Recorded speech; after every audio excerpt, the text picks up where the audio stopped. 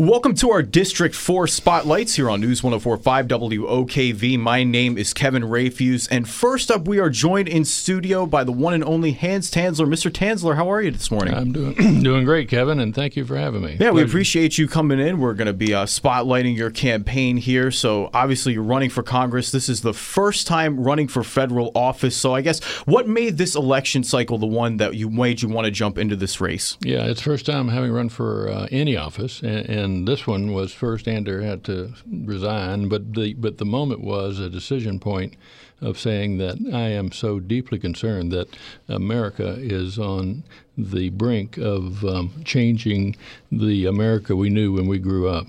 It's at a serious crossroad, and I think it's in deep trouble. And I think we're about to lose the America we grew up with and instead have a nanny state with a weak military and with personal freedoms at risk. So let's talk about the military. You mentioned you worry about the military being weak. There are a number of people worried about ISIS, for example. What is your solution to make the military stronger, and how do we combat the terror threats that we see around the globe today? Yeah, military being stronger, of course, starts with funding, and it's at the 20% of GNP level, lowest since World War II, pre-World War II, and the number of combat ships and equipment is also lowest since pre-World War II. And so obviously funding needs to be increased, but we also have a budget deficit, so there has to be dramatic cuts in budget with other agencies. And so the increase in military preparedness has the benefit of being the strongest nation on the earth, tends to assure peace, because then our troops know that they have the ability to carry out their mission, and our allies know that they should respect us, and our enemies should fear us. And so the combination of that strong military coupled with augmentation of CIA's covert intelligence gathering activities overseas, so we can more surgically strike with CIA given the authority and the equipment and the resources to do so at the foreign location before they get here. Because once they get here, we've kind of lost. We've lost because all we then do is pick up dead bodies, and that's civilians and deputy sheriffs, and also terribly distressing. But we've got to get active. We've got to know we are at war. And I think a lot of people don't want to realize that. There is a radical Islamic nation or radical Islamic groups of many different types that are dedicated to imposing their religion, their sense of lack of freedom, and their way of life on us in denigration of our First Amendment rights of freedom and worship and the ability to be Americans as we knew when we were growing up. So we talk about a lot of these ISIS attacks, for example. Oftentimes we see these are coming from homegrown terrorists. How do we stop that here on the home front besides fighting in Syria and Iraq? Yeah, homegrown is really, really challenging because it puts stress on the ability to gather intelligence as far as eavesdropping, knowing what conversations may be leading to terrorists, being able to be intelligent about that. There will be tension with respect to people as far as invasion of privacy. But on the other hand, if we know they're here, then we've got to give our more authority to our agencies, federal and state and local, to conduct information gathering operations so that they can tell us who they are, and which is extremely difficult because it's inside their minds. But on the other hand, there's evidence, circumstantial evidence of who they are, and the authority needs to be given to those to find it, and then same time respecting the personal freedoms that we've enjoyed. But there's a balancing act because we are under attack. And switching gears a little bit, but kind of staying on the military, I think we both know that it goes without saying, Jacksonville, a huge military town. And one of the big issues that's been coming up in recent years has been the struggles with the VA and taking care of our veterans here once they return home from combat. How do we go about reforming the VA so that way we can guarantee that our servicemen and women have the best care possible? Yeah, the Veterans Administration is an abomination. I mean, it needs to be taken down to its knees. It needs to be basically dismantled. Those that have served us so well are not being served by the current VA. They've got wait lists and wait lines that cause time to pass, such that they may pass from the veterans may actually die before they get treatment. They've got suicide hotlines that lead to voicemail. And so veterans, one way is the Freedom Card that could have worked. Congress appropriated $10 billion for it to work, but it did not work because the authorization was run through the bureaucracy of the VA. And so the bureaucracy of the VA simply has to be taken apart. And the Freedom Card needs to be independent of that and using more private sector, pure management of what otherwise is a complex need for the veterans to get immediate health care when they need it. And sticking kind of with the homegrown theme here, we've been talking about a lot in recent months with police relations, specifically with the community and minority communities in general. A lot of distrust, it seems to be, on both sides. How do we repair that image to make sure that our police are both safe, but that our communities are safe as well? Well, I mean, that obviously goes to a local issue, and I'm running for a federal office, but I could have a local opinion. And it goes to the same type of interrelationships to build trust that our men in uniform are there to protect them and serve them and not to abuse and to get interaction that can lead to the appropriate implementation of policing authority. I also knew from, by the way, I was in law enforcement for 5 years as a federal prosecutor, assistant U.S. attorney in Miami, prosecuting international drug trade traffickers like Pablo Escobar agents and Mariel Boatlift, Scarface types, and as well as mass illegal immigration. And so I've got a very good feel for federal prosecution, federal law enforcement. Local law enforcement, I think, is up to the sheriff's office to have that feel.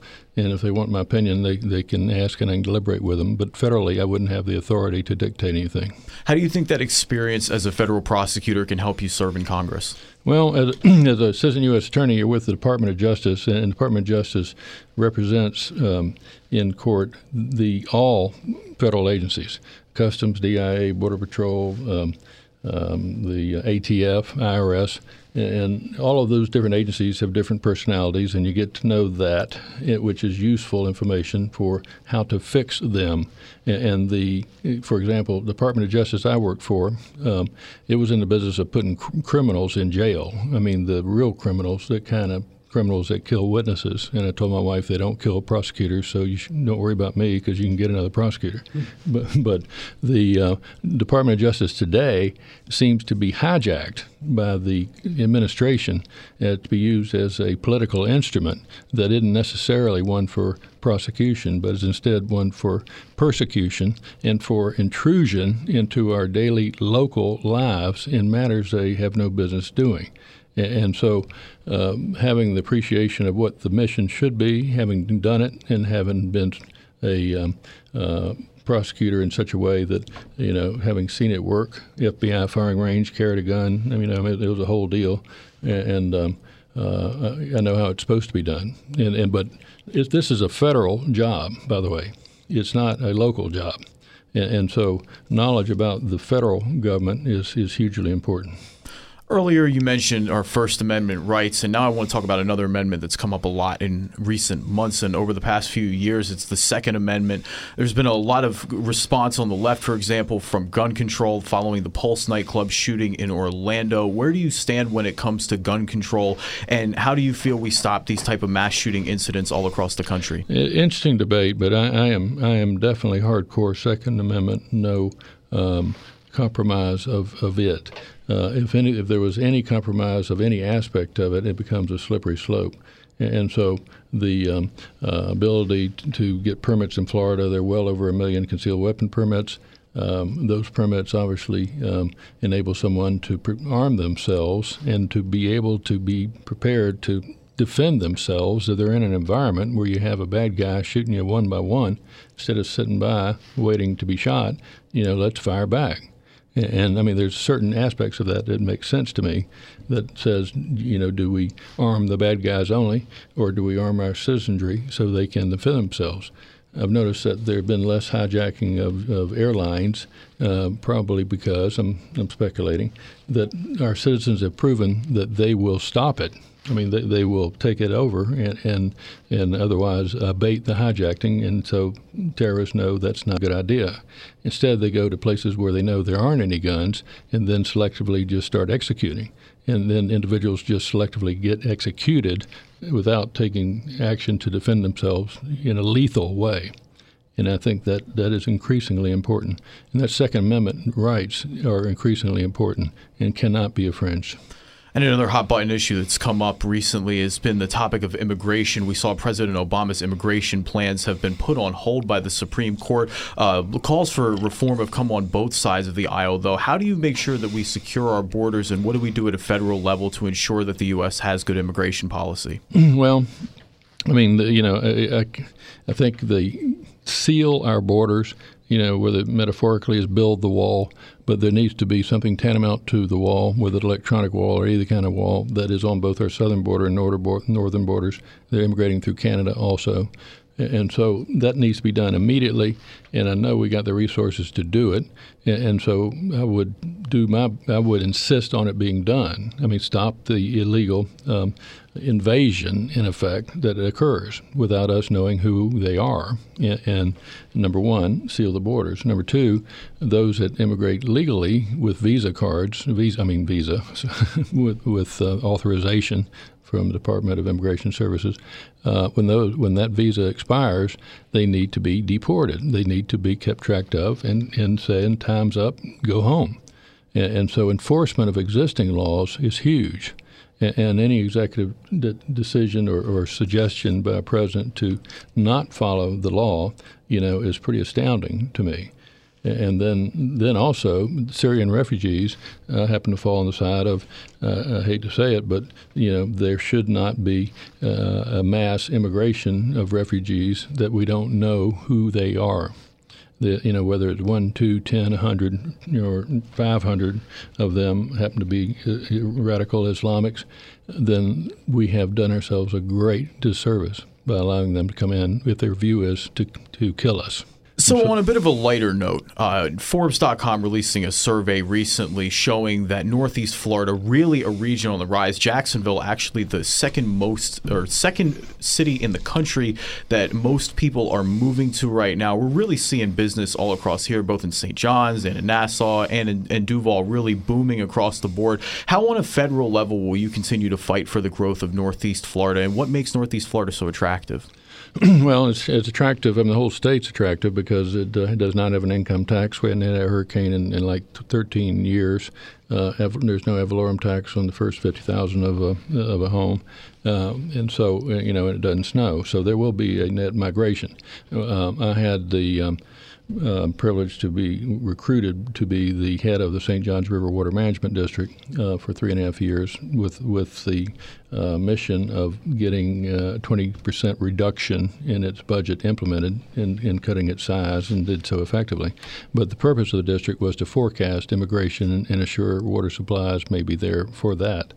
And so the state, those that need to be unquestionably at the state and local level, the state's Department of Commerce, local departments of commerce, as well as the different local groups that recruit new business, need to continually to do so. Jerry Malott does a great job, and people like him need to continue to do so. And if somebody like Jerry or anybody else, if I was there in Congress and he said, man, I need something that can help me do that, then I would do my best federally to assist him. But otherwise, this is a state and local issue. So Donald Trump, the face of the Republican Party, and much like Mr. Trump, you yourself said earlier in the interview, you are a political outsider. What do you think Mr. Trump has been? What has his effect, I should say, been on the Republican Party, and how do you feel about him being the GOP nominee? Well, I support the Republican nominee, and the effect of the Republican Party, one can watch TV and see some evidence of that. But I know that there needs to be a dramatic change in leadership. The current leadership is leading us towards socialism, towards a entitlement-based society that we cannot afford, that we're going to run out of other people's money, as is sometimes said in socialism, and that other people in our case is your money, my money, and our children's money. and $19 trillion of debt, which is $180,000 per person or per child. And so the Trump that's a CEO that can have the backbone to hire the best and the brightest, and then get on the bully pulpit to inspire Congress into action that would make the dramatic changes that need to be made to right-size government, to balance the budget, to get the federal agencies out of our local lives, is just what the doctor ordered. And it's not the alternative. And the alternative, if Hillary, then its effect on the Supreme Court, I just have to almost stop there. Justice Scalia seat was a key seat, and then there may be 2 or 3 others. But if Supreme Court goes hard left, then the Constitution may have words, but those words are interpreted through the lens of the Supreme Court, and they would say what the Bill of Rights says in their opinion. Whether it be the First Amendment, freedom of speech and religion and assembly, and the Second Amendment, the right to bear arms, all the way down to the Fifth Amendment, which includes you can't confiscate your stuff, without paying for it. And so the alternative is just totally unacceptable. The Trump candidate is a person that I would applaud if he will do just as I said, which is to help me make changes. And the leadership needs to come from the top. The authority needs to come from the top. The authority, when I helped make changes at the Water Management District, came from the top. It came from Governor Scott, and I had a 9-member board, all appointed by the governor, and through that came the authority to make serious changes. And so if you have that total alignment of authority, then we can break some furniture and eliminate some agencies and cut budgets whether they like it or not, because government can be shrunk. They will say it can, but I've done enough of it in the private sector through corporate turnarounds to know that companies can run with less because they just simply have to, and often when with less, like the St. John's Water Management District, it can be just as effective, just as productive, and more efficient, and sometimes even more productive and efficient because there's not people having duplicated responsibilities and overlapping authorities, so there's confusion. You eliminate that. So all that's a long way of saying that Trump may be just right to get major things done, which is the reason I'm running for Congress, is to get major things done. I'm not running for an elected office just to be elected. I'm not looking for a public office for some ego thing. I'm looking to get up there to make changes, do my job, and come home. And I need somebody like Trump to help me do that. That's, of course, one thing we have to mention with you. Your father was the mayor of Jacksonville during consolidation, by all accounts, one of the most popular mayors in city history. What type of impact has your father had throughout your now political career, and what kind of inspiration did he provide? Well, he'd be 89 if he was still with us. He passed at 86. But he was kind of a John Wayne kind of guy. And he was a statesman, and everything about him was statesmanship. He ran and he was a sitting judge and was helping to clean up old government as well as create new government and consolidation. But his DNA and the cloth from which he was cut and made is the same as mine, which is premised on honesty, integrity, and doing what's right, and having a compass and sticking to it, notwithstanding combative winds that want to push you one way or another. So having the integrity and strength to keep the course, to do things that others may think, won't you do this or that? Honesty and integrity, and the backbone to stand up to do it. He also said that don't even think, counseled me, don't think about running unless you're really willing to be that person. And so we'll end it with a simple question. Why are you the best candidate suited out of everyone to represent District 4 in Congress? Yeah, I think unquestionably, this is unmodest, but I think I'm unquestionably the most qualified for this federal position. I mean, both because of the federal prosecutor experience, but I'm also a attorney CPA. I've been a corporate turnaround executive for over a decade or more, and doing that is when you try to save or enhance troubled companies, and you understand both sides of the balance sheet, and you also try to save jobs and save companies.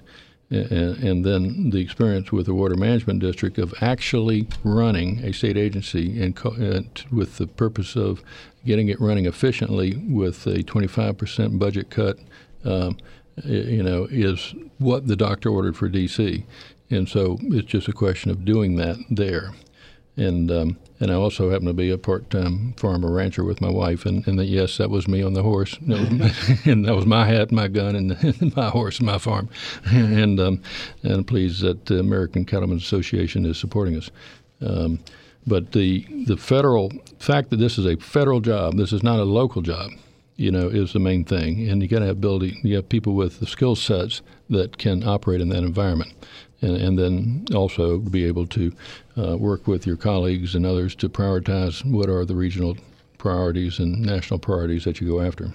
And again, this has been our District 4 Spotlight as we warm up for the Florida primary here coming up on August 30th. My name is Kevin Rayfuse. Mr. Tanzler, thank you. We appreciate you joining us today. Yes, thank you so much for having me. I look forward to maybe being here again soon.